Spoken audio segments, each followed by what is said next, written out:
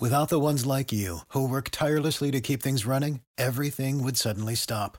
Hospitals, factories, schools, and power plants, they all depend on you. No matter the weather, emergency, or time of day, you're the ones who get it done. At Grainger, we're here for you with professional-grade industrial supplies. Count on real-time product availability and fast delivery. Call, clickgrainger.com, or just stop by. Grainger, for the ones who get it done. All right, team. So first, pre-market prep without Joel and Dennis Dick. They've been doing this for years. So it's time for me to step up to the plate and try to knock it out the park.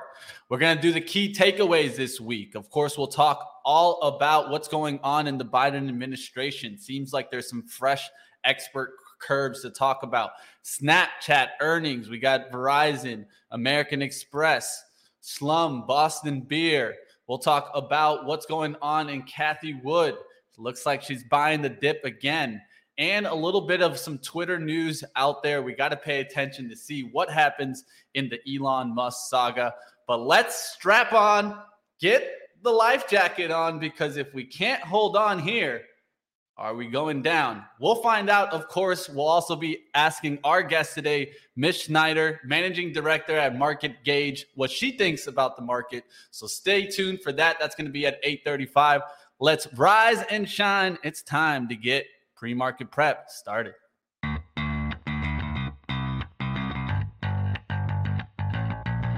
Coming to you live from downtown Detroit, this is Benzinga's Pre-Market Prep with your host, Joel Elkanin. This is a volatile puppy here, isn't it? And Dennis Dick. I'm bidding a penny. I'd buy that stock for a penny. With everything you need to start your trading day.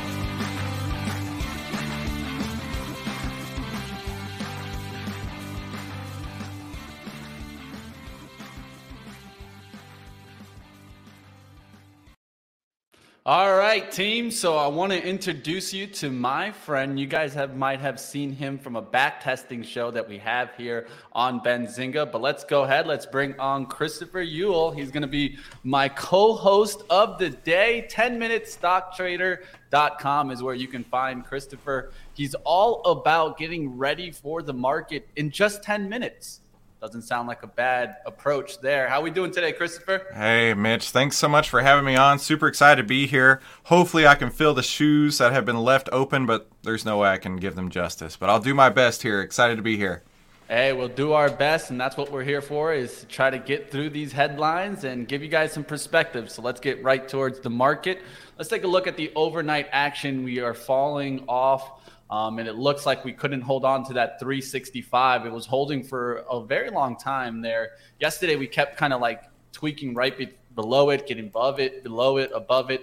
Now it looks like we're starting to crack down. We're towards 363 on the SPY. And I think, it just seems like the market is just holding on. I feel like it's waiting for the bigger reports, of course.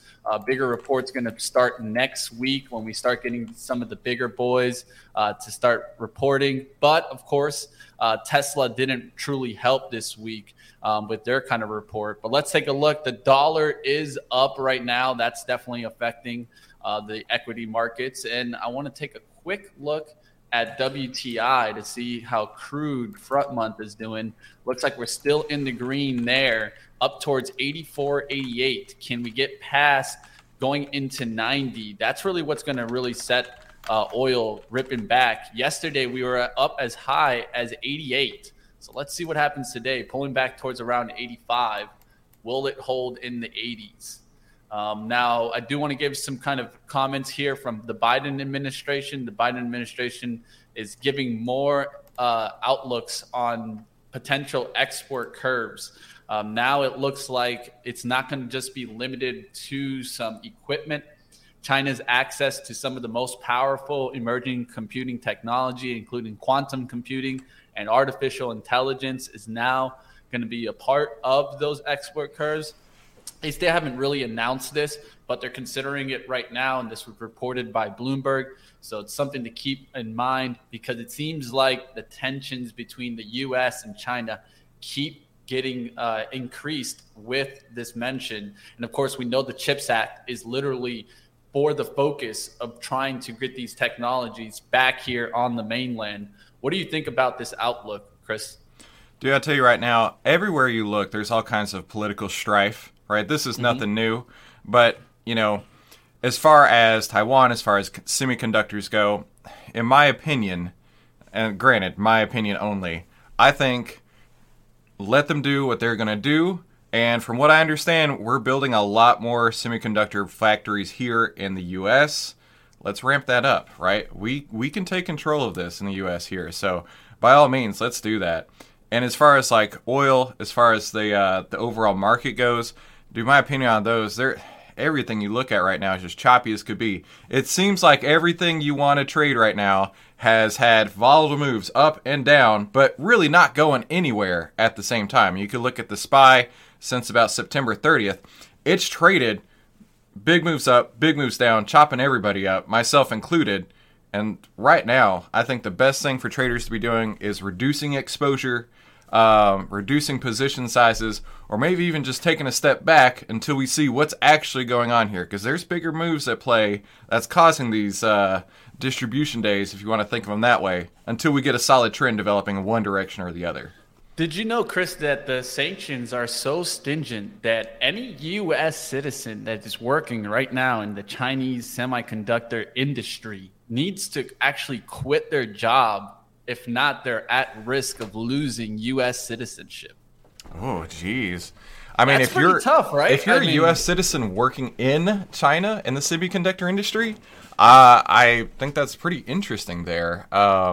It went that far. I felt like that's definitely pushing it too, right? Like you can't even work for them. Like you gotta quit your job, because if not, we're taking your citizenship Well, away. listen. If history is any precedent, and I'm going to get real controversial here for a second.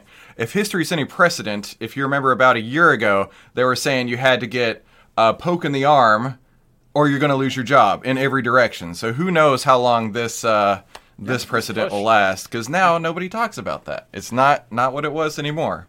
The tensions will definitely keep continuing to rise, I feel, as we try to kind of strong arm China with all these kind of measures.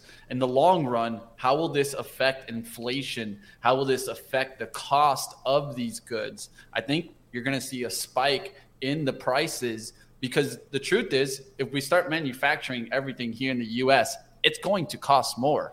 So the only way that the companies can adjust that is by raising the price and trying to make up for the margins. We'll have to see what happens there.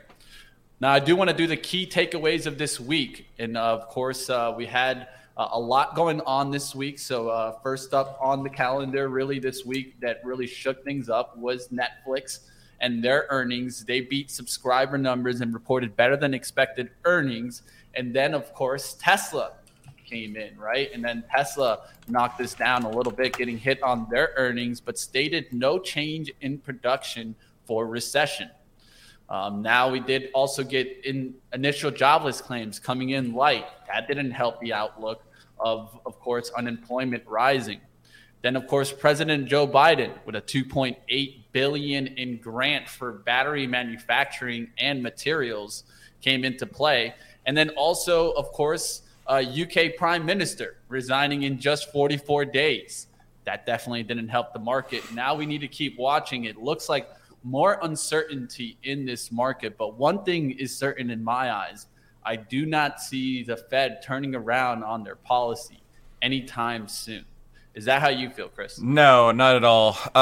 But keep in mind, like, it's working. I know it feels like things are everything's getting thrown against the wall. It feels like everything's breaking down. But it's kind of controlled demolition. It's planned destruction, if you want to think of it that way. Not in a good way. Let's look at the housing market, right? When you're raising interest rates by 2-3%, we're looking at mortgages now. I saw that the average mortgages are over 7%. An average 30-year mortgage over 7%. That's what it cost back in 2004, 5, 6, something like that. Now, you're making the housing affordability just completely plummet. When housing prices are still extremely elevated, now you've got the interest rates extremely elevated. You're not going to get the housing market moving the way that it was before. But that was intentional. right? You're looking at slowing down the economy in order to bring down inflation, which should bring down housing prices, which will then eventually trickle down into everything else. And not just housing. Clearly, it's anything that has to do with taking out a loan. But it's working, but it's not fun, right? In the middle of it right now, this sucks. Nobody's enjoying this. So hopefully, listen, the last thing I want is some sort of cataclysmic event, some sort of giant geopolitical issue to make things worse. But we're also staring at the face of that too. So right now, playing it safe, taking a step back, but also paying attention to, hey, listen, this is working. It doesn't feel good, but it's working. Yeah, it feels like we just need some true positive catalysts. I feel like we don't get it. Even though we get these rallies, they're not really rallies off of a positive catalyst, right? They're usually just rallies because of oversold conditions. At least that's what I've seen on the charts. And when will we get an actual positive catalyst? Will it be maybe inflation turning around? Will it be the Fed mentioning something?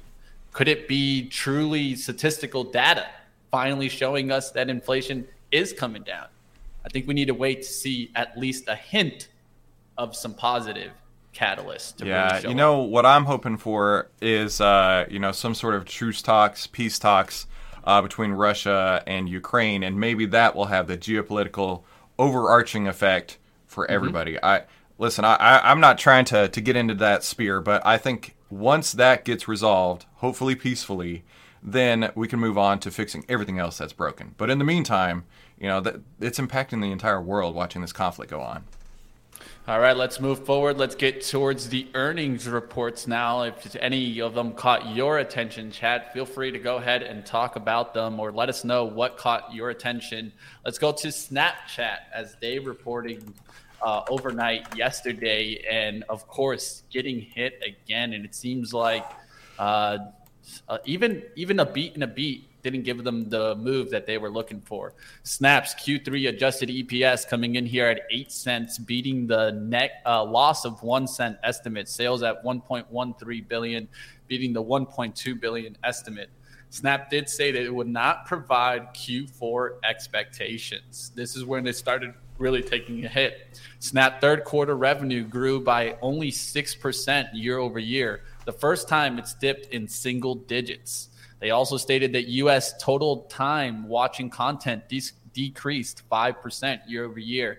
They tried to shake it up a little bit by announcing a $500 million buyback, but then they stated that they expect to incur the remainder of the transition costs associated with reprioritization in the Q4 estimates and the cost of $20 million to $35 million, which would present a headwind for the net income in Q4.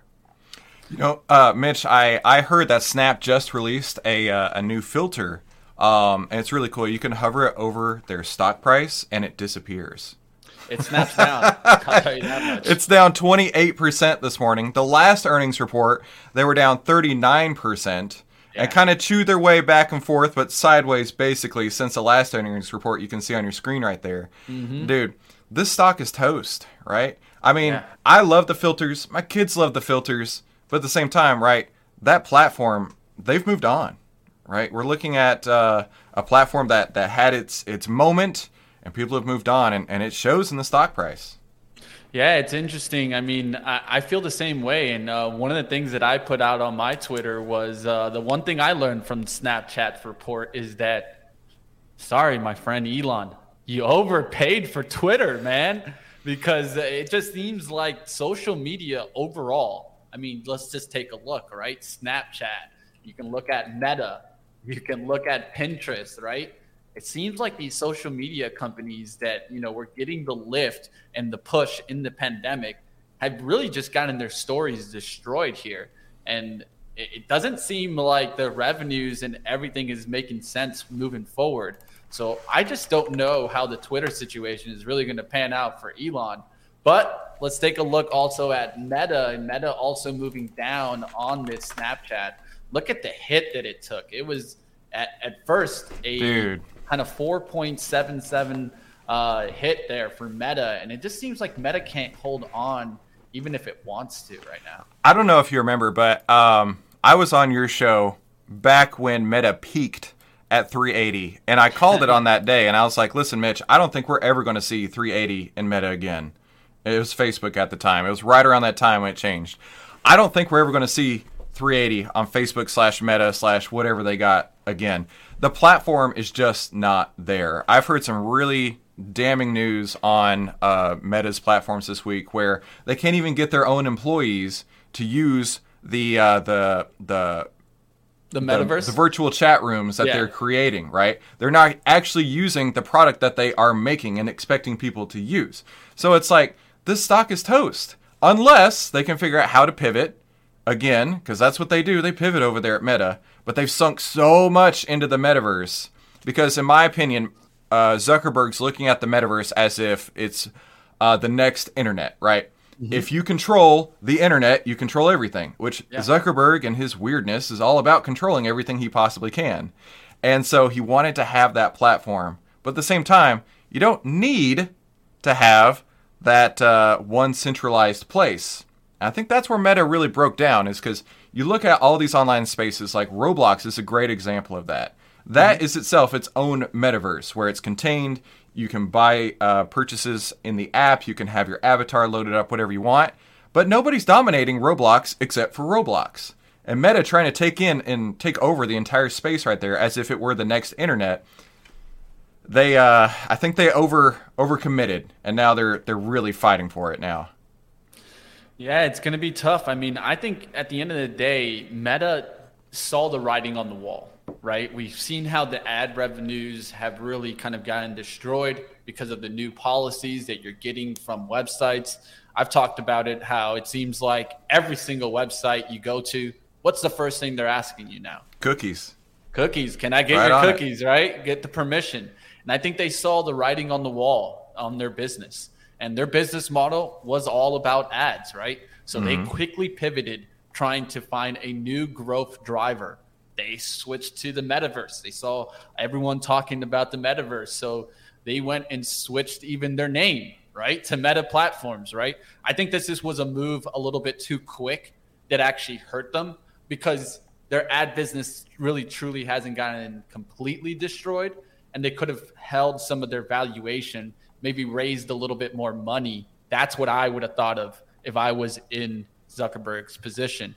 But now it's going to get to a point where they need to come out with something to get them up. They tried to come out with the new goggle, but the new goggles cost $1,200. Dude, let's just be honest. I actually have the Meta. What is this? Quest 2? Quest 2? Yeah, the Quest 2. Yeah, my kids put their googly eyes all over it. I just happen to have it handy in here with me. But like the, from what I understand, the user base of the Quest 2, after about 4 months, they just tank. Nobody's using it after 4 months. And honestly, there's not much to do on there. There's not a whole ton of apps. There are some games that are fun to play, but once the novelty wears off, exactly, the novelty's gone. I've talked about it. What they need is they need to team up with the best game makers like Take-Two and kind of Activision, and then start coming out with brand names that they have. That's what's going to move consumers. They need some big games. I know that I've heard, and I got some people to reach out last time I talked about this. They were like, but there's Resident Evil and there's this other game. I didn't catch it, but I was like, but we need some of the bigger titles, a Call of Duty, a Grand Theft Auto. That's what's going to really get people over to the metaverse. And the truth is, the goggles right now, the good ones, they just cost too much. Yeah. So we're going to need Moore's Law to come into play.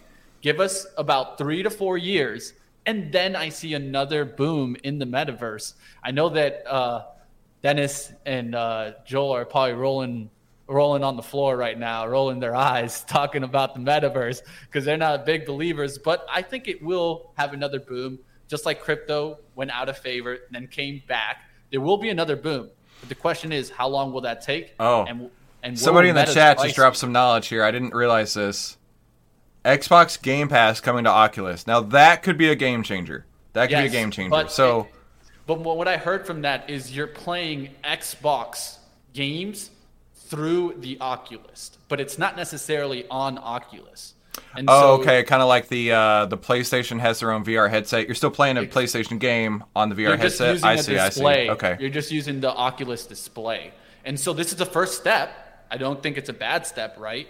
But at least we know where we're going, right? Well, think about it like the Mandalorian effect or the Stranger Things effect for Netflix, something like that, right? Where it brings people there because the only place you can get this exclusive content is in the Quest or in the Metaverse or something like that. They just haven't hit that point yet. Yeah. And once they do, then they've got to get people to not just sign up for a $7 or $12 service per month. They've got to commit $400+ to get the headset to join, right? So the barrier to entry is exceptionally high to get people into the metaverse, and they just haven't cracked that code yet. Hey, could very much be that Meta stock splits from here still, and maybe it's down towards $60 by the time they get things right. We'll see what happens. Let's go to the next stock here. Earnings coming from Verizon, Verizon Communications. Yesterday was getting a lift with that AT&T push, and you guys can see that here from the left-hand side. But, of course, their earnings coming in, and they got hit hard here. Q3 EPS at $1.32, beating the $1.29 estimate. Sales at $34.2 billion, beating the $33.78 billion estimate. They see Q3 total wireless service revenue at $18.8 billion, up 10% year over year. Total retail postpaid churn at 1.17%. And they reaffirmed their outlook for full year 22, but definitely taking a hit here. And it just seems like, I feel I got to go with the way that Dennis looks at these. They're just on a slow leak down, and they just won't turn around. It's Verizon, brutal, man. You look at that AT&T, chart. I mean, it yeah. is ugly. I mean, if we were back here, then we could be like, okay, we're just chopping around, right? Then this doesn't look too bad. But once you start seeing this, the falling off the tape and no bounces, like there's no big bounce there. It's just a straight washout. Yeah. And so I do think this stock is oversold, and it could find little bounces. But how long will those bounces be lived? It seems like every rally is one to sell. No, this is definitely not a stock that I would want to own. I mean, you go back, it broke its 50-day moving average in July, and it's a mile away from its 50-day right now. Your yellow line right there. It is ugly as could be. I mean, this is not a stock that anybody should be excited about right now. Doesn't matter how good their earnings are. Nobody wants to own it, and that's clear. All right, we'll see what happens there. In Verizon Communication, of course, the total wireless service up, but they need to kind of work on some growth because it just doesn't seem like the company's coming back. Of course, high dividend payer, so that's why people a lot of the times hold Verizon. Let's move towards the next stock. Let's go to American Express. And this is one that, of course, a lot of people are watching to see how the consumer is in the markets. Let's go towards a 15 minutes so you guys can see the pre-market action here. American Express Q3 EPS coming in at $2.47, beating the $2.41 estimate. Sales at $13.56 billion, beating the $13.5 billion estimate. American Express third quarter revenue increased 24% to $13.6 billion. And they also say that on their year-to-date performance, now expecting it to be above original full-year EPS guidance of $9.25 to a high end of $9.65. So they expect it to be above the original guidance. Not a bad outlook, but still getting crushed here. That's what I'm starting to see in these earnings report, that even when they're beating, they're still getting hit hard on the downside. Dude, that's a sign of a bear market. Good news is still bad moves in the bear market. So it doesn't matter how good the news is right now. You're talking about Verizon just a second ago and American Express right now. They're getting toast. Now, their saving grace may be in the fourth quarter. Maybe consumer spending will pick up enough to offset all the issues that they're having going into the holiday season. But realistically, I think people are going to be cutting back going into the holiday season rather than pushing forward because there's a lot of uncertainty, and especially with inflation, right? I mean, you're spending more and getting less at that point. Yeah, one thing that I'd say about American Express is that you're back towards 2019 numbers. Right before the pandemic hit and early 2020 numbers, you're right off of those and you're actually starting to cut through that. So not a good outlook, I feel like, when you start breaking into that 2019 numbers and you're starting to go lower. Of course, not down to the pandemic low, but starting to break down. And I at least from what I see on this daily chart, it's nothing that I want to be trying to grab off the bottom. If anything, I can see the average true range expanding on the down move. That's not what I want to be seeing. That can expand the volatility and kind of push us down through this level. You can see the RSI in the middle, and that's not a good area for me. I always think that if you're looking for a bounce here, you would hope for it to be down to 20s or 16 down there, really oversold. It's not oversold. So showing us that it could break down and continue today. Don't like this American Express chart. Yeah, absolutely. By the way, excited to hear you talking about the average true range. That's a big deal, man. That Larry Height specifically, he taught me how to use those average true ranges. So good for you on paying attention to that. Yeah, those average true ranges are definitely somewhere to kind of keep an eye on. It just helps us take a quick outlook on volatility. Yeah, those exactly. that don't use it. All right, let's keep going. Let's go to the next one. This is one that I always get a little slack on because I call it the Slumburger, but Slumber J. Let's go into it. That's SLB. You guys can take a look at this. This is an oil play, and it's been getting some lift lately. Let's talk about their earnings here. Earnings coming in here, Q3 EPS at 63 cents, beating the 56-cent estimate. Sales at $7.47 billion, beating the $7.15 billion estimate. They did announce a quarterly cash dividend on October 20th of 17 cents, pretty much, 0.75 per share of outstanding common stock payable on January 12th to stockholders of the record. And so the ex-dividend date on December 7th. So that's what you'd want to be getting before so that you can get that dividend. And I mean, this is what a lot of people have been talking about. If I've talked to analysts, they've just told me I'm sticking with energy. Even though everybody saw the kind of pullback in oil, they were like, I'm just going to stick with the relative strength because their earnings are going to improve. They're going to be given dividends. And it just seems like these are the best stocks right now. Dude, look at it, man. It's pushing near all-time highs right now. That's the first chart that you pushed up, or maybe not all-time highs, but several year highs. Several year highs. And, dude, this is an outstanding stock from a technical perspective. You get over $50 pretty soon, maybe, and you could be off to the races with Slumberjay. So, yeah, this is the first one that you've shown today that actually has some promise to it. Yeah, we don't talk about moving averages enough on this show, but you can clearly see them below the price action, and it's actually even expanding away from my 9 EMA. So it shows me more and more how the momentum keeps driving it. And one of the things that I can clearly see is it just keeps holding above that 9 EMA. Even when it pulls back, it just gets that nice rip after that. So this is one of the strongest stocks, and you're not going to find too many stocks that are above their 50, above their 200, and in this case, above a 9 EMA. So not a bad looking stock here. Definitely SLB is one that I'll watch. This one likes to trade also with Halliburton. So this is one that I'll give you guys a relationship to look for. Maybe today we see some lift going into Halliburton. I'll be watching this one today off of SLB. And so you guys know how I love to play that leader laggard style trade. So let's see if we can get this one above, like 32.50 on a nice breakout right out the open. That's what I'll be looking for. Halliburton, we'll see if we're able to nail that on the upside. All right, let's get out of Slumber J. Let's go towards some Boston beer. Who's drinking some beer out there? I'll tell you one thing. I still remember to this day going to the Samuel Adams Boston tour and seeing the guy with the big beard just working. Like he was like, don't even look at me kind of thing. Like, I'm making beer here. That's when I felt a little bit more confidence in Boston beer. I felt a little bit more proud. They didn't just pay an actor, right, to be in the commercials. It's an actual guy that's making the beer. And I thought that was a little bit.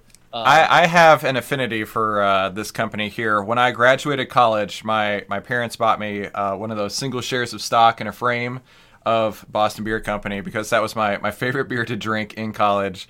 And I still have it hanging up on my wall But yeah, this one right The now. question is, did you sell? No, of course I didn't. Dude, it's one of those mementos, right? You keep forever. Yeah, there's no need for it. No. But I mean, looking at the price, right? There was a point in time where Boston Beer Company was flying off the shelves, right? I mean, you can look at it. It was April, May 2021, over $1,200. Now we've cut that down by a factor of 4, 336 right now. This stock has had its day. But right now it's basically just trading sideways for the last several months. I mean, since, where was it at? April to October, it's been in a range that entire time. So for me personally, I'll just keep the one that I have on the wall, but I'm not looking to get into this stock as a trader anytime soon. Well, I'll go to the store and maybe buy an Oktoberfest, but I don't think I'm going to be getting the stock anytime soon, especially if we're going into a recessionary environment. And one of the things that really happened to Sam's was the whole seltzer movement. It just died off and just fell off the tape. And that's how it is with trends, right? You got to find the trends early. You want to be part of that early adopter. And you can also play that into stocks, right?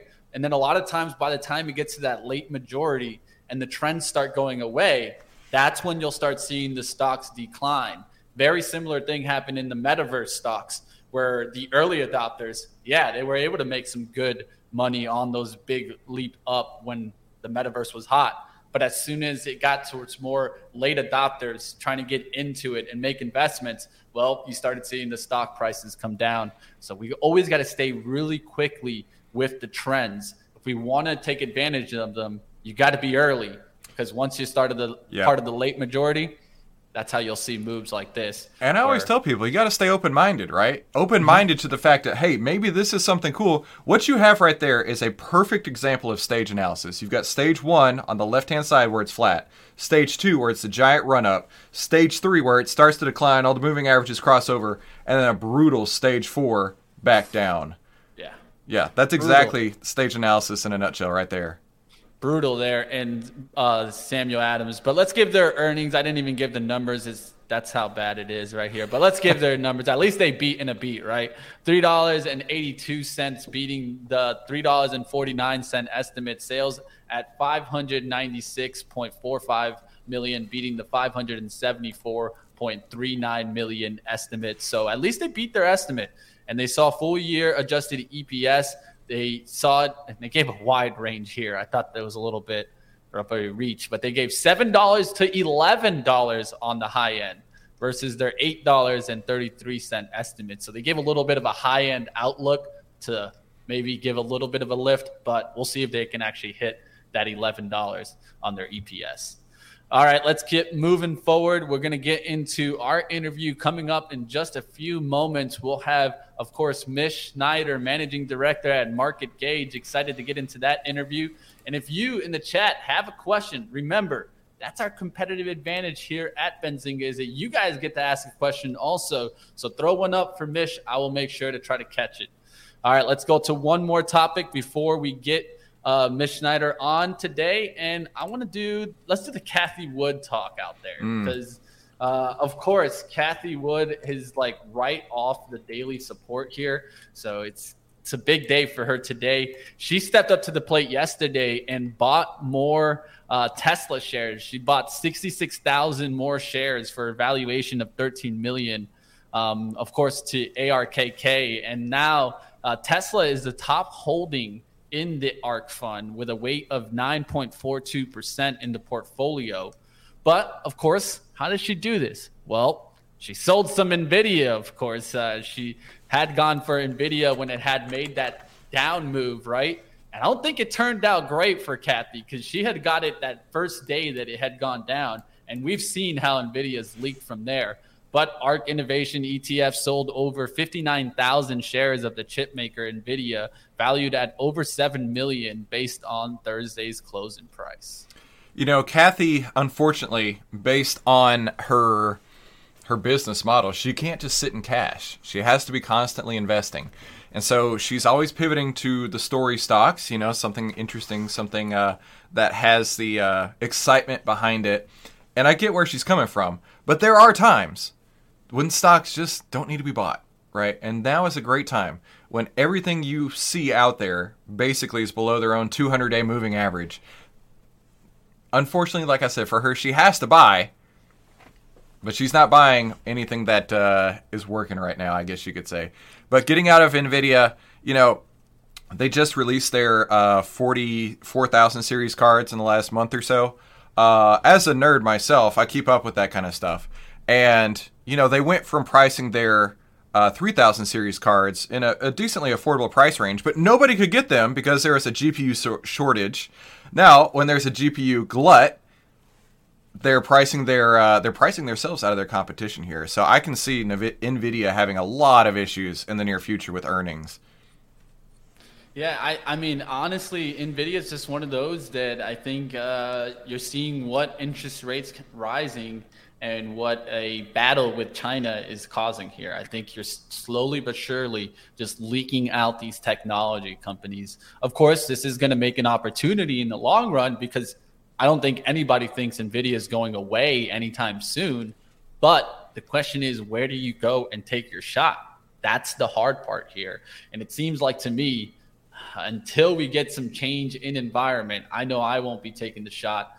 And NVIDIA keeps coming down. Now, when we talk about Tesla is where I get a little bit like, what's going on here, Kathy? I mean, like I've said it before. I was like, Kathy, are we using any type of technical analysis when we're making these purchases? Because if you look on the charts, it doesn't seem like it's at the right timing. Dude, right? zoom out a little bit. You'll see that it's right now around the same floor that it was in May. And then you zoom out a little further and you see that it's about where it was in July of 2021. Maybe to her it's a value play. But that's not necessarily how you'd want to trade a high growth stock or potentially high growth stock, a high flying stock like Tesla for the value aspect of it. Because, there's a great chance that it could go down and get even more valuable if you want to think of it that way. And her track record in the last year has not been so great. Yeah, and I'm looking at the split price of the first split, not the second split, right? We had a second split of a 3-to-1. I'm looking at the 5-to-1. Are we going to come down to that pricing? And if we are coming down to that pricing, would this be a good buy here? Of course it would not. So I think that she sometimes takes shots on days that a lot of us are like, what is going on, Kathy? Like, who are you using to determine today's the day? But hey, I'll tell you one thing. If the whole strategy of buying into panic is the best strategy, well, Kathy, you're definitely doing that one. That's for sure. Yeah, right, you can buy when there's blood in the streets, but that doesn't mean the wound is going to stop bleeding. Yeah, that doesn't mean. It's like getting shot in the leg and expecting it to heal the next day. Like, you're going to have to hold that cut, man, because it's looking like we're just coming down. And what's going to change this? Well, you could get some, I've talked about it, some catalyst maybe in December when you get the semi trucks to deliver to Pepsi. Maybe you'll get some lift, but where will the stock be then? Let's be realistic there, Mitch. They're never going to deliver the trucks. They're never going to deliver the cyber trucks. Elon makes promises. Now, I like Elon, but he makes promises. He over-promises and under-delivers consistently. Yeah. I've been waiting for the 4680 batteries to come out in the Model Y I know for you've been 6 waiting. months now, and they still aren't out. Supposedly they're building them in Austin. Dude. That's what he said on the call. I heard it, Chris. I have literally, I've been driving my old car waiting for that announcement when the new batteries are out. It's like waiting for the new iPhone. You don't want to buy it right before the new version comes out. So I'm sitting here holding my own, waiting for it. And it's like, is it ever even going to come out? I don't know at this point. I don't know, but let's go towards our guest of today. Excited to go ahead and get on Miss Schneider here, Managing Director of Market Gauge. Like I said earlier, if you guys have a question, throw it up in the chat. Let's go ahead and let's bring Miss on. How we doing? Okay, hold on. Let me get my mic Set going. it up. No worries. You get that mic on for us. You give me a thumbs up when you're ready, Mish. No need to hurry. I'm excited to ask Mish about the overall market, going to look into different areas. I know she's a good expert on agricultural commodities, so we'll definitely get into some of those questions. And, of course, we're going to have to ask about the Modern Family, because if not, Joel would come after me. Like literally, I would see him in a couple hours. But let's go ahead. Mitch, let me know when you're ready. You can give me a thumbs up. And we're going to get into, of course, we'll first talk. I'm going to ask about where we're at in this bear market, right? What inning are we in? So it's very important to kind of take an overall outlook first. Let's go ahead and get Mish on today. For the ones who work hard to ensure their crew can always go the extra mile, and the ones who get in early so everyone can go home on time, there's Grainger, offering professional-grade supplies backed by product experts so you can quickly and easily find what you need. Plus, you can count on access to a committed team ready to go the extra mile for you. Call, click Grainger.com, or just stop by. Grainger, for the ones who get it done.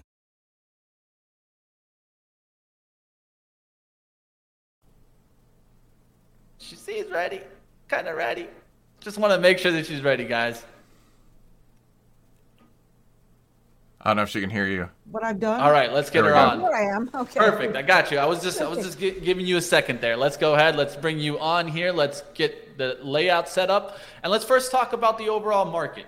What inning are we in? Are we in the later innings? Do you feel that we're on the back end of the bear market, or are we just kind of getting started?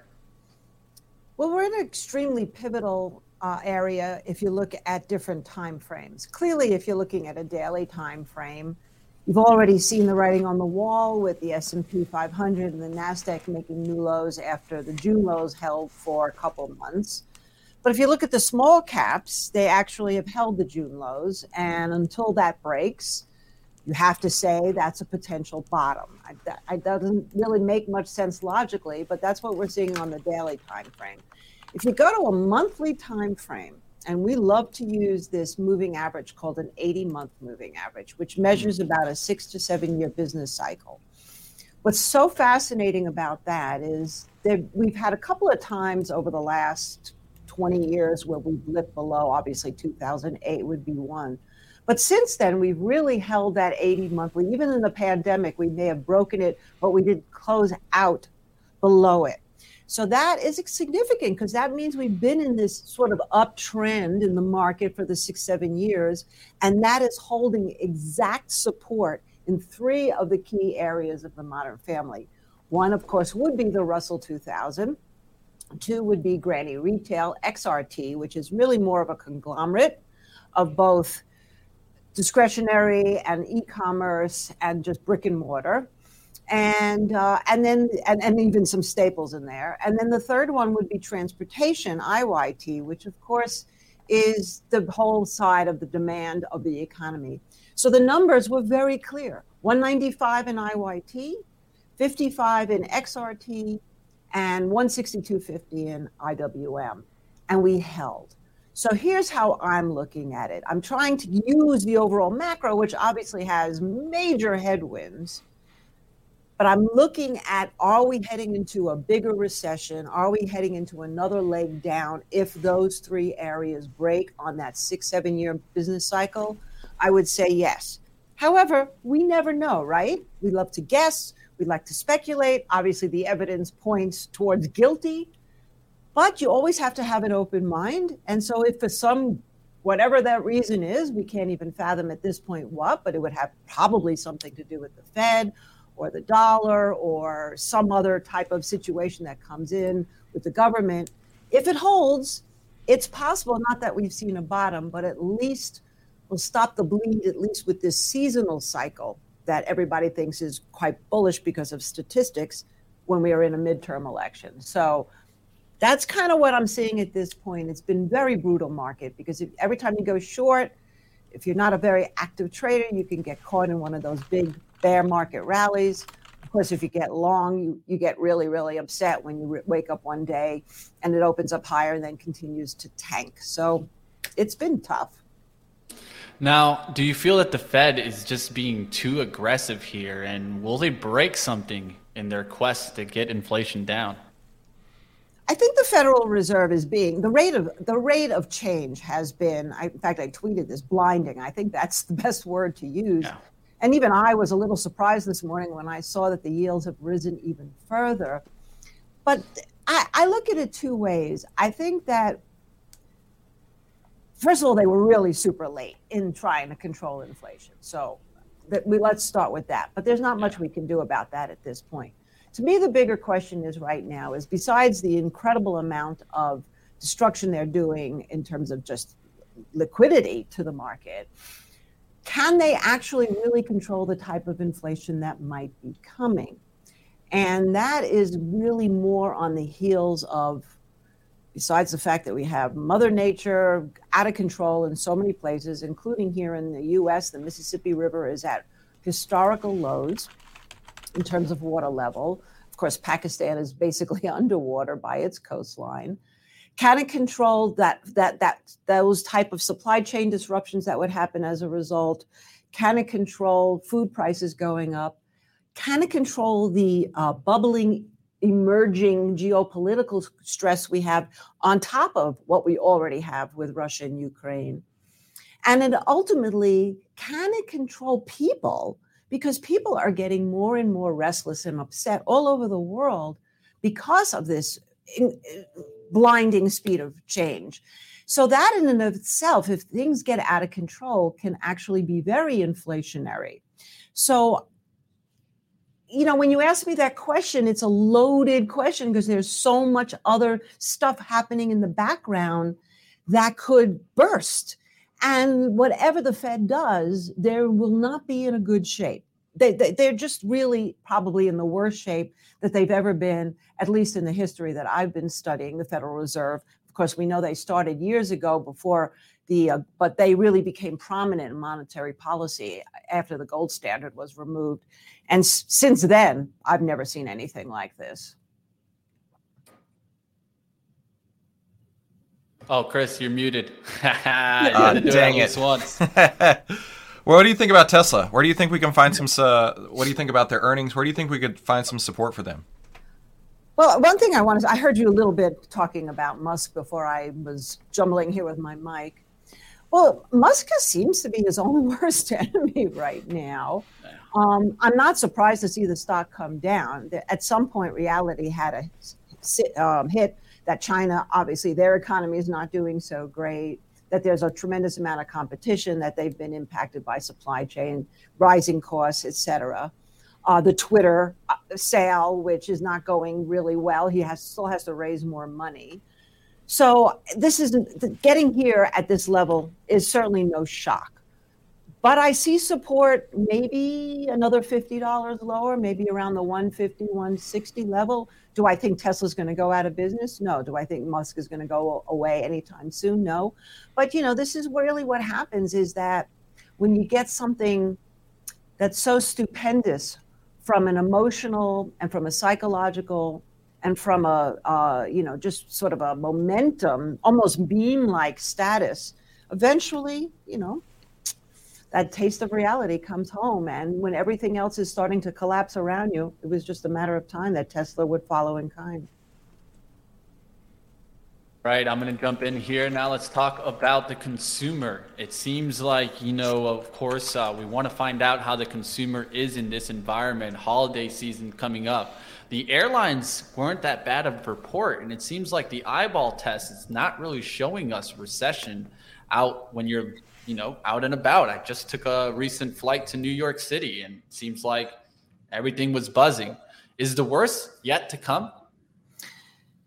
Well, I think we'll have pockets of that we haven't seen the worst yet. If things remain on this path, and which I always like to say at this point, I don't really want to be right about what I'm seeing, which is a potential panic where people really start to revolt, for lack of a better word, in ways that we don't want to see. And that, of course, will affect everything. But if we stay relatively calm, what's happening is there's a shift in how people are spending money. And traveling is something that seems to be obviously high on people's lists. They want to get away. So whatever money they have, whether it's for business because they haven't traveled to see their business compadres in different cities, or whether it's family they haven't seen, or friends, or just vacation, the cruise lines are doing well too. I agree with you, Mitch. I went to recently from Seattle back to Albuquerque And I have never actually stood online as long as I did for security. The planes were absolutely packed. And then the shuttle service that you go from the airport to get your car, there were lines and lines of people that had come off planes. So I'm like, why? But this is exactly, you just have to see that it's this new trend is maybe we're not going to go spend so much money in a store like we did on consumer discretionary spending. But if we have money, we want to get the hell out of Dodge. And I think that may not be sustainable for now. That's definitely the trend. What do you think about the earnings season right now? It's pretty interesting, right? Everything's coming in line almost, but at the same time, stocks are getting hammered. What do you think this is looking like for the rest of the earnings season coming through? Well, some things like Snap, if you saw what happened to that, I think it's down like 25% or something this morning. Yeah. Again, I think we're seeing a shift in just the current macro environment. So banks did better because obviously people can put money in the bank now and actually get some return. But on the other hand, people aren't borrowing money. Obviously, we can see with mortgages because the mortgage rates are so high and went up so fast. And then, of course, the earnings that we saw that were positive in Netflix is not a really great surprise because people are staying home more. So I think that what we're really is going to be the test, and the airlines, as we just talked about, people have been traveling from the summer and probably will continue to travel at least through the holidays. We'll see what happens once we get to the winter months. And of course, we'll see what happens with COVID. Some people predict that could still come back. Although I think most people are vaccinated and not too worried about it at this point. But getting back to my point, we haven't really seen what's going to happen yet with Apple and Google and Nvidia, Microsoft. These are the big guns that are yet to report, and that's what I'm going to be very interested to see, whether they eke out good numbers going back, because it's a lagging indicator. It's really going to be more about the guidance going forward. And I don't think that anything really is going to survive if the Fed continues to do what they're doing with the Fed funds rate and the yields, but we'll see. I mean, you never know. You never know. That's all I'm saying. But right now, I would not want to be a bull in anything at this point, except for maybe some commodities we can talk about. Okay, yeah, let's do that. What do you think about the commodity sectors, right? You're talking about wheat, soybean, corn, coffee. There's so much to look at. What are you interested in? Well, I am interested mainly in the foods and the softs at this point, because what's so interesting is what we've seen is when you get these really big downdraft days, nothing survives, right? Everything gets liquidated because people are raising money, margin calls, et cetera. But even with those big draft down days we've had, and energy, we have to put that in there too. We've seen corn and soybeans and wheat and sugar. Coffee more has gone down more because it's very weather related, and we're going into a Brazilian summer as we start to go into our winter. But I think that if you look at those downdrafts, they're still holding major support. And where we're looking at pre-pandemic levels for a lot of things, we're nowhere near pre-pandemic levels in the grains and in the softs and even in the energy market. And that to me is concerning because in the face of a rising dollar, in the face of higher yields, and in the face of what people think might be peak inflation, and certainly in certain areas that's true, those are holding up, which means if anything adds as a catalyst to those rallying from here, not only can they rally, but they can rally so fast, become actually parabolic for all of those reasons I mentioned, at the top of the show, which is all the just the headwinds we've got going on geopolitically and with the climate. It just seems to me like that's just more signs of concern for inflation, but I don't think we'll talk more about inflation. Let's talk about at least something positive. What do you see out there as opportunities right now, Mish? Well, I'm looking at certain themes I'm very heavy in cash, by the way. We've been in the inverse ETFs in our quant models. So in TLTs, we're long TBT. We've been in QUID, we've been in SDS. And so we're sort of riding those. But in the discretionary account that I trade for our clients, we've been very, very heavy in cash. And so there's a reason why, because I'm looking at a couple of things here. Number one is, interestingly enough, Some emerging markets, particularly commodity-related emerging markets, are outperforming. Latin America and Mexico. And then this is not a commodity producing country, but it's outperforming Greece for some reason. And I've always been interested in Greece because it seems like they've managed to survive already a horrible 10-year period that they went through when they were financially on the verge of collapse. In terms of actual sectors, I obviously am watching corn and wheat and sugar. And I'm also watching the precious metals, even though they've continued to go down in the face of all of this rate and dollar, that can easily flip if it becomes more of a panic situation. So I always have my eye there. And finally, anything that the government is backing directly, like Lockheed Martin, for example, more defense stocks, even Palantir, it's gone down, but it's holding. And anything, if we see a switch more to kind of reindustrialization in this country, as we continue to have more and more strained relationships with China, et cetera. If the government is backing it, and this is not to be political at all, because we know the government backs its own agenda that it sees for myriad of reasons. So there's the Republican, what they back, and then there's a Democrat, what they back. But whatever they're backing, that would be something interesting to me, whether it's government contracts, whether it's more in the EV space, whether it's more oil and gas drilling, if the administration gets more weighted to the Republican side. I'm going to kind of go with that. But really, you have to be so careful right now, Chris and Mitch. Risk is everything right now. And I don't mind sitting in cash and waiting to put that cash to use when I can, rather than what many hedge funds are experiencing right now, which is declines of over 20%, which means they have to make 20% just to break even. That's going to be sort of Herculean in this type of environment we have. Well, Mish, it looks like we're going to have to, instead of don't fight the Fed, go with the government, because it seems like those picks seem to make sense here. I like the outlook, like always. Appreciate you coming on. Mish Snyder, like always, managing director at Market Gauge. Appreciate you coming on. Thank you so much, guys. Have a good day. Have a good day. There's our interview for today. I hope you guys enjoyed that interview. And it seems like, she gave some interesting outlook there. Palantir. And I did look up for us a Greece ETF. I don't think I've taken a look at one before, but GREK is one of those.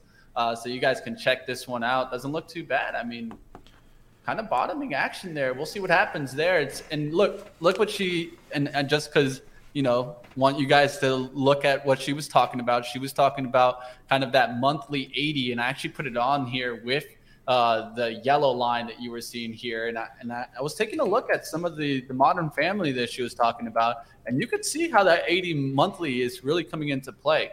So interesting use of that 80 monthly, and I think she based it off of business cycles. So if you want to know why the 80, it was off the business cycles, but it seems interesting.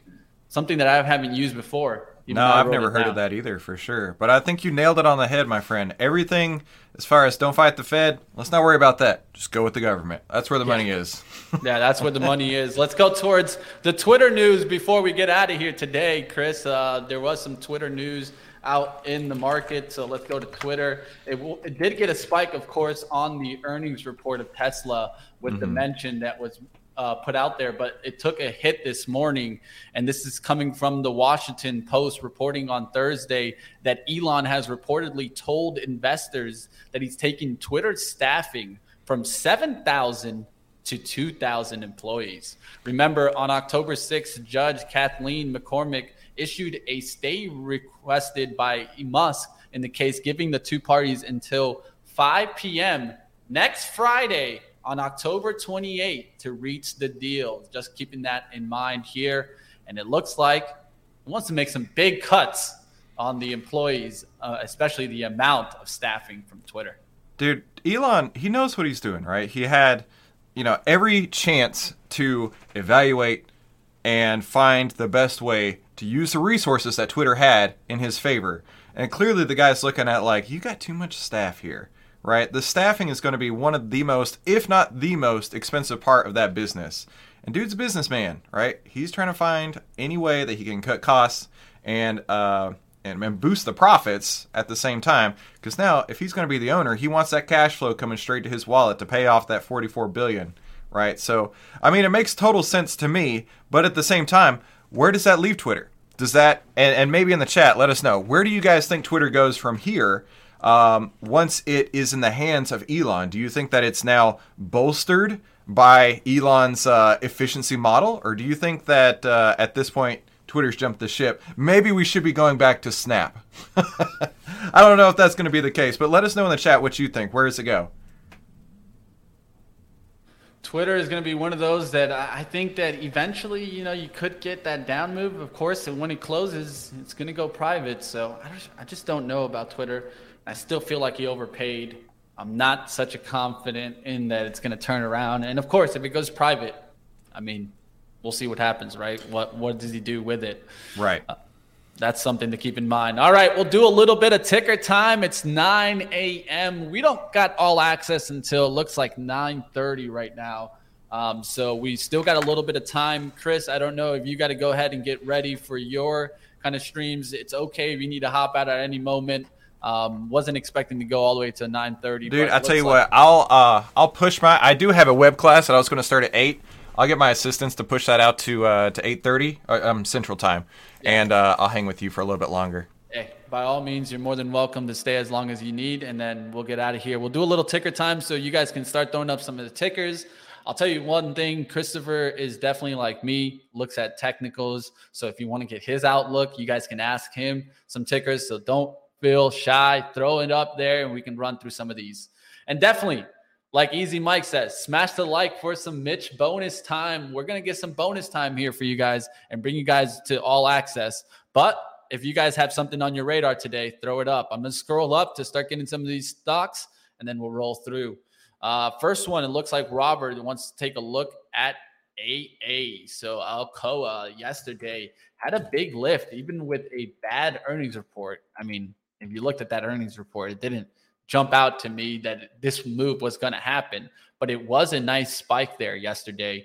Now I think you got to look to see if you can actually get over some daily levels. You can see here, there's a lot of daily resistance right above here, the 40.97. So we need to get to 41 really to get above some of these levels. I'd be looking first to see if we can get back towards 39. Right now we're around 38.60s. So if we can get into the 39s, maybe you can get back towards yesterday's support, which was around 39.30. Needs to recover there. Dude, look at the volume spike. Like, that's the biggest volume spike it's had in months. Yeah. I think that's really telling. I think that this stock might have some legs to it, but it isn't there yet. Just, hang tight, be patient, let it get over that 41 level. Once it passes that 41 level, closes above there, then I think it's got the legs. But that volume spike is telling. Yeah, and the support seems to be holding up on the hourly. I love the hourly charts to look for deeper time frame pullbacks, and it seems like that's what we're getting here. Now let's just see if we can get a rip towards the open and this comes right back up through. I think if you get that break towards especially like 39.50s, it's going to be looking interesting on the charts. Let's keep going with some other tickers, and if you see anything in the chat that you like there, Chris, you can definitely just click on the comment and pull it up. Oh, I have no problem. Spies turned green on the day. That's a change. I spy with my little eyes. Look at that. Turning back around. What happened here? It seems to me like there's some news here. That's a couple big candles with a lot of volume. Yeah. Something happened. Something happened. What's going on out there, team? We should check Benzinga Pro to double check and see if any news came through. Yeah, I'm looking right now to see if there's anything hitting the tape. I don't see anything right now, but there has to be something going on here. Definitely, that's a pretty decent spike there for the SPY, and it was just kind of just wandering this morning. Definitely getting a nice little push there. I'm looking to see if there's any news. If you guys see anything out there, please, you guys can throw it up in the chat. I'm going to go to the next ticker, and I'm sure by that time I would have found out. But let's go. Looks like Vapekin wants to take a look at T-Mobile. So TMUS. T-Mobile, of course, we got some lift yesterday with that AT&T news, but today's Verizon really got hit hard. So I think you need to hold towards the 135. If that cracks, you could be right back down and starting in another downtrend here. So there is some resistance above it, around 136.50s. But if 135s crack hard today, I'd be wanting to get out. No, I'm not looking at this one at all. It's got to break over that 50-day moving average to even be considered, even on my radar whatsoever. But yeah, that's at 138. But I think the 135 area you were just mentioning, that could be something to look at as well. Yeah, so the 50 outlook there on the daily would be this yellow line here, and still needs to get back above that. At least it has the 200-day below it. I was about to say that. It's got its 200-day, and it's got a lot of least. support at its 200-day. Yeah, at least there is not looking too bad. I think T-Mobile's more like kind of those sideways trend stocks right now. They do have the most growth for Verizon, but sideways trend. The big thing I would say is just watch Verizon today. If that continues down through, let's say, the support of 35, well, you might want to see some continued downside coming into T-Mobile. Also, AT&T, I'd expect to get hit. Also, it did get gap up. Will it come back to get this gap that it did yesterday? All right, let's keep going. We'll take another one. Mullen, I'm kind of going to avoid Eric. It's just too small. There's really no point in us talking about an $100 stock here. In HKD, that's just momentum. That's a pump and dump type of stock, so I'm going to avoid that. Let's keep going. Looks like APRN, not the worst stock to talk about. Blue Apron, still cheap. But my thing with Blue Apron is that this is the first type of cost I think you'll see the consumer drop when inflation starts hitting their belt too much, right? If we start seeing our cash going down, it doesn't make sense to buy these $100 boxes when probably you could get the same goods in a grocery store for probably, let's say, I don't know, with inflation, not too much cheaper, but maybe like $80. It's the convenience, right? People will sacrifice convenience for cost when it comes to it, right? Yeah. I mean, if need be, people will go back to the grocery store and stop getting the Amazon and Walmart grocery deliveries, the Blue Aprons, things like that. You know, if they're pinching pennies, that'll be the first thing that goes. Exactly. And so I don't think this is any of the ones that I want to be keeping to watch. Looks like someone says the dollar DXY was dumping. So with that news, if it's DXY dumping, it might be something going on in England, right? We're expecting news coming out of England. What will it be with their new prime minister? Maybe it's something there. But for right now, I don't have the exact situation there, so I'm not going to go ahead and put it to anything. But keep in mind, the SPY is getting a little bit of a spike here right before the open. It'd be good because now we're recovering that 365 yesterday that I said that, you know, we kept trying to cut through but weren't cutting through. If it could close above that 365, won't be a bad outlook there in the SPY. Let's go to the next stock. Let's take another one here. If there's anything that cuts your Yeah, I saw one on here. X was asking us to take a look at Disney. Okay, let's do Disney here. All right, so Disney from a chart perspective is weak as can be. Below its 200, below its 50. It did just have a little rally in the last week or so, but this is a stock that I'm staying away from as far as buying. I mean, there's no reason to. Earnings are coming up in the next 2 weeks or so. But where I'm at with Disney right now is that they're really hemorrhaging on their Disney Plus. From what I understand, their Disney Plus is getting less views than the Disney Channel on cable.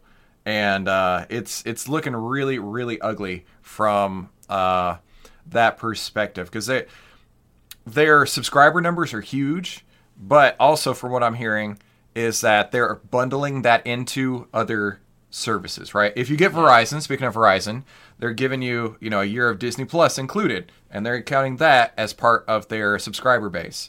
So to me, Disney it's really hurting, right? They're not able to capture the streaming market like they wanted to, because at some point, the parents like myself, the kids have watched most of the library, and the parents aren't sticking around for anything new other than Mandalorian. That's been their biggest hit overall. And then they've got some real bombs, like the Marvel Phase 4 is bombed real hard. You've got She-Hulk that's bombed real hard. Just over and over and over, you're seeing lots and lots of failures from Disney. So who knows? Maybe it's politically driven, but Disney, from a technical perspective, doesn't match up. The 91 area needs to hold. If you look at the monthlies, that's a huge support for it. If it cracks there, it could easily be back down towards the 80, and that 80 mark is really close to the pandemic low. We'll see what happens there in Disney. Kosh, talking about Pinterest, we kind of talked about it earlier with the Snapchat report. So I would be in a bearish outlook here, even though it got crushed. It could bounce back, though, towards the open. Maybe get a little bit of a pushback towards the closing price. Closing price was here $22.97. So see if maybe you can get back up towards that. And then maybe you could start making up some of those losses. But it does seem like it's getting a little bit of a spike. Let's see if Snap is getting a little bit of a spike too. Not much right there. It's just right sideways, not really moving right now. But Pinterest is trying to get a little bit of a spike going. What do you feel about this down gap? Dude, Pinterest is who uses Pinterest anymore? Yeah, it's just that's not where my head is at. I mean it's seen its 200-day moving average come from 70 or something to now it's just over its 200-day moving average at $22. I mean, if you love a value buy, that might be something you're interested in. But, I mean, this is just traded sideways for the last 10 months almost. And just right now, it's showing any sort of technical strength, being over 50-day, being over its 200-day. I mean, this is just I don't know who uses Pinterest, and I don't know anybody who'd want to own it either. All right. Looks like Russian defense minister held phone call with a U.S. counterpart in Austin. I'm just trying to find why we could be spiking like this. That's kind of the headline that I see hit the tape there from Reuters. Maybe it was a Russian defense. Wait. Did you say they had a phone call with somebody in Austin? Yeah. Isn't Elon in Austin? Isn't that the thing? Elon's having private conversations with somebody in Russia? Maybe. I don't know. Who knows, really? I ain't even going to go in there, but that kind of spike could be something bigger, right? So pay attention towards the open. There could be some big catalyst news that hits the tape. I haven't seen it truly, but stuff like that, of course, we've talked about it earlier. Chris talked about it, right? Any change in the war with Russia and Ukraine could be that positive catalyst to get us driving. Let's go to PCG. Of course, this is the company that was in that whole California scandal for a long time, but they got themselves out of it. And when they came out of it, the stock started moving up. So it's been in a long sideways action. That was when they were in their legal struggles. They started getting back above the 13. And so that's kind of the level around where I'd be looking for some pullback area. But this has shaken out of all the worries, and it seems like now is getting some lift. And I also saw that they were involved in some talks with the GM Energy news, and so they're a partner of the GM Energy, and so maybe this is giving them a little bit of a lift. PCG, regulated electric. This hasn't gotten in the rally that was in those utilities, so maybe this one's just trying to catch up to it now. No, right now it looks like a decent low-risk entry point. When I say low risk, I mean that if you're wrong, you've got a lot of levels to tell you, hey, you're wrong and it's okay to get out. But if it does work, it's got a lot of headway, right? It's not – you take a risk from 14 to 13, but at the same time, you could see 17, 20, something like that if this actually does take off. Yeah, let's see if it gets back through the weekly high here on the 14th. That weekly high is 503. I'll go to the daily outlook. You can see kind of that trend line. Will we get back up there and really kind of push up through the 1450 today on PCG? All right, let's keep going. What else we got? 913. You guys do us the favor. If you guys are enjoying us sticking around, hit the thumbs up. We got over 900 people in here right now. Hit the thumbs up. Let's get some more stocks going in here. All right, so looks like UAL being brought up by Ryan Christopher. Let's take a look. All right, UAL is one that I'll be looking for. If the market's green, we can look for maybe this one to get towards that 40. I've been looking at that Wednesday high from their earnings report there, and you can see here 40.35 it was that high. So let's see if we can get through 40 today, 40.35, and start getting into a gap zone that's above it. It's gotten in this only once and twice. Looking to see if it can start making its way towards the 200-day moving average above it around the 40.94. I think UAL is a prime opportunity to short. I'll take the opposite side. I'll contrarian you, my friend. It's about. Check it out. If you look at it, it's almost going in waves. right? If you look, it peaked around July, it peaked again around August 16th, it peaked again around September 13th, it peaked again in the last couple days. I mean, if shorting is your favor and it's below its 200-day right now, that may be a pretty sweet opportunity for you. Obviously, keep your risk contained, but this, I mean, it's going in really strong waves right there. All right, we'll see what happens in UAL. Will Chris be right? Will I be right? Nobody knows, but I'll tell you one thing.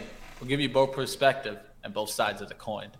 All right, let's keep going. Let's get to the next one. Charge point, I see mentioned in the chat. This is an interesting one. B Dizzle bringing this up. Of course, Biden had mentioned earlier in the week about battery manufacturing, and it just seems like in the long run, I do think that Charge point can get a run. But I was hoping for it to hold this 1450 area, and make a run back towards 20. And it doesn't seem like that's going on right now. You know, that's really interesting, given the fact that the administration is pushing EVs so hard. You've got all these new entrants into the EV market. You've got states even outlawing selling gas vehicles in the next decade or so. This should be a pretty strong stock.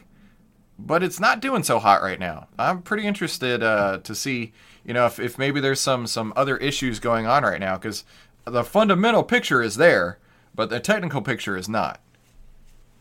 All right, I'm not going to say that this is what is causing this jump, but it seems like somebody saying that this move is on hopes that the Fed would eventually slow rates increases. I'll tell you that. I don't think that one bit. So if that's the reason for this rally that we're seeing in the SPY, in my eyes, if that's the reason, well, then I'd probably be fading this pop. But we'll see what happens today. All right, let's keep going. We'll take another look at some stocks. Looks like someone wants to take a look, Nick, at TTD. This is one that I'm kind of worried about in the long run, how their business is going to be affected with the changes in data. And so, of course, the trade desk, the leader in kind of advertising, will they be able to hold on? Or will they start coming back here towards those June and July lows? I feel like this told us a lot. It tried to set up here for a nice little move up. And that was, of course, holding the 58, making its move back towards the 74. And when it broke that, gave me a little bit of a sign. Now, one thing that could give you a little bit of sign that maybe you're coming back is there was a lot of volume on that first dip. So maybe it was kind of, when you get those quick dips and then a quick rally back. But in my eyes, this let go, held it as resistance yesterday, and it looks like it wants to come right back down towards those. Yeah, I agree with you completely. This has lower highs and lower lows written all over it since August, and I wouldn't be fighting that move. Yeah, it just seems like it's tried. It tried to make its move there in August. Couldn't do it. All right, let's keep going. We'll take another one from the chat. Keep it going, team. Let's go. All right, what else is being brought up in the chat? She-Hulk was a disaster. Definitely was. JetBlue says, Gary J, I got you. All right, let's go JetBlue. JetBlue, of course, their kind of merger with Save going through. And so now I think you're looking at this 717 right above. I don't think this is a bad one to approach because we saw the earning reports from UAL, from Delta, from American. Did pretty decent. This was one that I'm definitely keeping on my radar right now. So, Gary, you can already tell I'm kind of in the bullish tune with this one. No, you're wrong. Whoa, there you go. What do you see? No, look at JetBlue, man. Just zoom out just a little bit. Yeah, it's a tough chart. It's rough, right? It's a and even on these merger news, it's not getting over its last highs made in in the last month or so. Around let's talk. I mean, it's a $7 stock, right? If people were interested in it, if people were saying that this is the future, this would be a $70 stock, and it's just been bleeding all the way down. So for me, this is one to avoid. There you guys have it. Two different perspectives. That's what it's all about in the market. It really is. Yeah, for sure. Literally, that's what it's all about. You know, you never know. And that's why it's always about just using what you see, using your levels, your skills. That's why I always am so against trying to be more of a copycat trader. Just take perspective and put it into your own. All right, let's go and let's take a look out there. Skyworks. This is one that doesn't get brought up often. SWKS. I haven't even looking at this stock in a while. So let's take a look at Skyworks. What is Skyworks? I don't know what it is. Semiconductor stock. Okay. It's just a smaller one. But you can see here, look at the weekly. Look how it's coming back to supports fast. This is not what you want to be seeing in a stock that's had a huge trend for years, right? Nice trend for years, and then just fell off the tape there and coming back fast. Last time we got a big bounce, that was in the pandemic. Will we get that kind of bounce here? Well, it needs to kind of do it kind of quickly, more in a fast manner, because if not, you could start coming back down towards monthly support, and that's closer towards 67. Yeah, this is a painful stock to look at. It kind of looks like anything Kathy Woods has been buying. Yeah. A big spike followed by a long decline of the full move.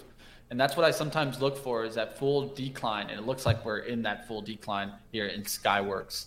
Long term, I think, Skyworks would probably come back. But will it ever come back to 200? It's going to take a while, right? I mean, now you're down there towards 80. Jeez. It'd have to more than double to get to 200. Exactly. That's what I want people to keep in mind. They're going to have to more than double to get back to the all-time highs. Keep that in mind. How much is it going to take to get back to that high? If it's 1,000%, well, that should tell you enough also, right? There's a lot of stocks that are like that where I've seen it, and it's like, to get back to all-time high, you're saying 10x? That's difficult, right? All right, let's keep going. We'll take a look at some other stocks. It's 9:20. Got a couple of minutes that we're going to keep you going here. We'll get out at 9:28 and get you guys over to All Access. But hit the like, get ready. SoFi coming in here. Rio Yacker. SoFi. This was a retail favorite for so long.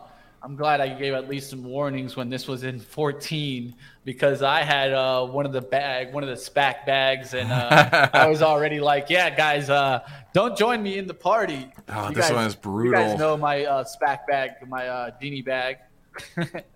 So it's down to $5. Yeah. So to get back to new all-time highs, since you were just talking about it, it's got to go up 470%. Yeah. That's pretty rough. That's tough. It's tough. Yeah. And the truth is, if there's recession concern, SoFi is not one I want to be in.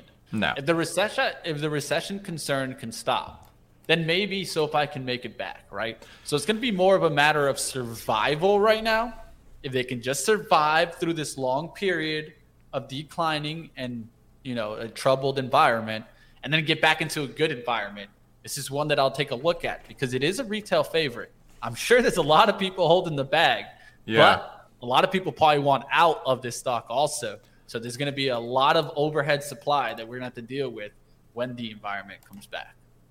On that, though, 5 is a pretty solid floor for this stock.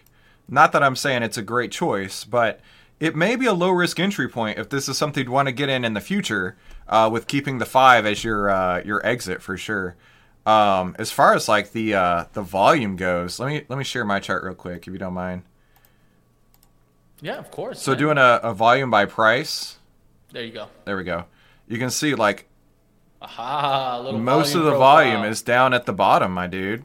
Yeah, people taking shots. People are trying. People are trying, right? I mean, you can but extend that out. That's a good outlook there, though, to me, because I wouldn't want to see that volume profile really built up at, let's say, like $10 with the overhead supply. Yeah, that's what I mean. So, like right here is interesting. That's the average price right there is about $5.97. So let's call it $6. So if it can get some move over $6, you've got a lot of people who want to participate with that stock at that point. Good notice there. Christopher coming in with some good addition there. Let's keep going. We'll see what happens there. Someone wanted to talk about SPY and 50% retracement. Let's see if it did that kind of move. It's tough, guys. Sometimes we talk about 50% retracements there. Recent move there on the spike. Let's see. Yeah, it's kind of really close. It's right in line here. The 50% retracement comes right here, where you got that kind of bounce around, let's say, 364.60 area or 55. We'll see if it kind of holds that level right now. What's your time frame on that chart? This is just a minute, because I had a feeling that that's what he was watching. But really tight, fine time frame on a fib retracement. Of course, when I like to do those fib retracements, I more focus on the daily. right? I'm looking at those retracements on the daily more than the intraday. It just can give you levels, and I don't really use those to kind of give me entries, but more along levels where I could expect the pullback going to. All right, let's take some other one in the chat. We got about 4 minutes here left for you, and then we'll be getting out of here. Definitely give us a thumbs up for Chris sticking around, myself going through a lot of stocks for you guys, team. Let's go to some oil stocks. MRO here. MRO Marathon has a lot of resistance above. Look how many lines I got here. Let's delete all this crap.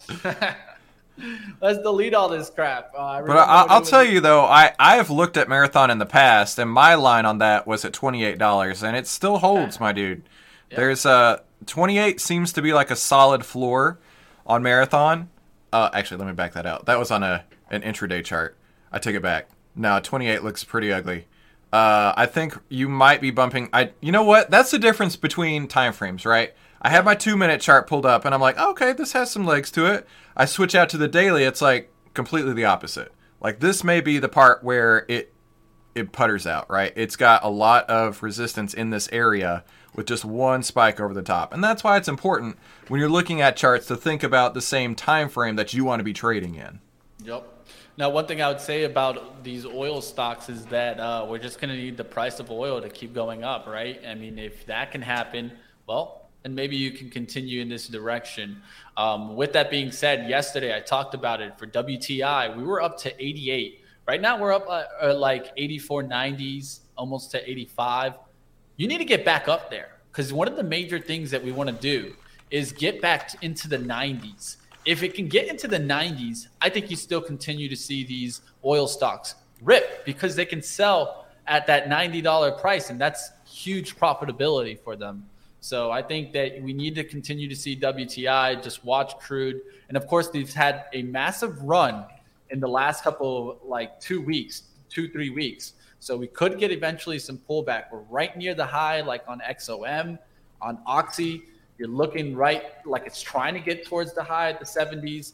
I think we need to just continue watching the oil price. And we talked about today, SLB, right? Yep. That had a good report. So maybe you're looking at different areas that can start taking a push. Like I know one, VLO, this looked like it just really started getting going, and it just wasn't like a huge move in the last 3 weeks. So maybe there are some other plays that you can watch that are lagging and trying to catch up to some of the leaders. You know, on a macro perspective, Sabrina's hit that right on the head. They're continuing to release barrels from the oil reserves. They're hitting like 50-year lows. I mean, we're getting to a dangerous point right now. Consider this for just a second. If we're hitting 50-year lows, at some point, the government, go with the government, remember, Mitch? Yeah. They're going to have to start refilling those oil reserves, which will mean there's going to be a lot more demand, which is going to push up the price. So, fundamental perspective there, I think that there could be something to it. They'd be trying to make their way through the midterms. Yeah. I think they're playing a lot of games right now. Right? Keep that in mind, right? Because if they can make their way maybe through the midterms, who knows what comes after that, right? Yeah, I mean they'll forgive your student loans and they'll try and bring the price of oil down, but they definitely won't be drilling anything new around here. So no, we don't do that. You know, we don't deal with we don't do that anymore. Here. Let's keep going. We got about 1 minute left, so last one here. What's going to be the last stock of the day? You know what? Let's just take a look into the overall market, right? SPY here today, and I've been saying it. Sideways action is good for the bulls. It's not good for the bears. The bears just want to see this just keep pounding down. The bulls don't want to see a spike straight up because those spike straight ups, what have they shown us before? Short squeezes, not followed by, good catalysts that eventually just come back down. So right, I think so let me give you my perspective on that real quick, Mitch. Sorry to interrupt you on that. I know we're running out of time. This is my level right here. If we can break out a SPY above 380 or below 357, then we've got to a nice trend again. In the meantime, this is a choppy market. Pull back your size, pull back your risk, and if you can go all cash, right? Right now, with the volatility of these spikes inside of a range, it's going to chew up anybody, especially me. I've been guilty of it too. Right now, There's a lot of people getting burned out both directions. So that's my levels to watch right now before getting really aggressive again. Definitely, I agree with that, and try not to be too aggressive when we're not having trends. It's probably, at least from what I've seen in my trading right now, is probably the best way to go, because the sideways action are easily how you just get chopped up in between the algo action, and you're like, well, the stock's going up, comes all the way back down, it goes up until tomorrow, all the way back down, goes up, yeah, comes all the way back down. And that game, a lot of the times we start doing this over trading action. And then when the trend actually goes and makes the move, kind of more in that hesitation mode because we've been trading so much. So it's way better to kind of wait for that trend to actually show up. Then we can kind of work into that trend. We'll see what happens in the market. Appreciate you, my friend, sticking around with me like always. I think we did all right there for my man Dennis and Joel. I think they'd be proud of us today, Chris. So wanted to definitely give you a thank you for coming on with me. Well, thank you for the invite. Glad I could make it. Glad we could come to the show with matching coats today. That'll be a thing from now on for sure. Hey. But yeah, glad to be back here. It's been a hot minute since I've been over on Benzinga. So thank you for letting me come. Thank you all in the chat for letting me drop some of my opinions on you. Definitely. I did leave in the link down below in the description. You guys can get Christopher's Twitter. You'll see the special co-host down below in the description. Give him a follow for coming on today. Appreciate you like always, Chris. We'll see you next time. And definitely keep up with Chris on the 10minutestocktrader.com. I know he has a webinar coming up in just a few minutes, so you guys can go on over and catch his show. He has a great YouTube channel that has a lot of interview with some of the leading kind of minds that have ever been in Wall Street. I love watching these from time to time. So if you're ever looking for some content to watch, especially like, let's say on the weekends, where you're just looking for some entertainment, but still in the finance space, check out some of those interviews that Chris has done in the past. All right, I'm going to wrap up, bring you guys to All Access. Come check out some opportunities. Like always, that's what All Access is about, is getting to the story of opportunities that you probably haven't heard of before. So go ahead and check out All Access. That's coming right up. I'll see you in a little bit. Of course, team, I'll see you a little bit later. Benzinga Live later today. Stock Market Movers. I have a fun conversation coming up on Stock Market Movers about Rumble. If you want to find out about that, come to Stock Market Movers. That's going to be at 1 p.m. to 2 p.m. Eastern, and that interview starts at 1:45. See you next time, team. Hope you enjoyed today's pre-market prep.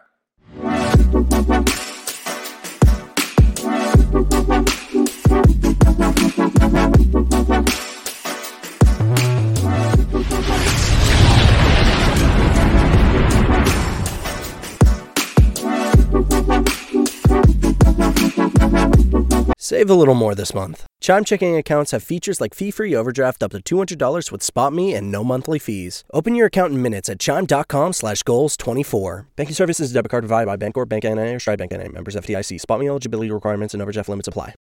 For the ones who work hard to ensure their crew can always go the extra mile, and the ones who get in early so everyone can go home on time, there's Grainger, offering professional-grade supplies backed by product experts so you can quickly and easily find what you need.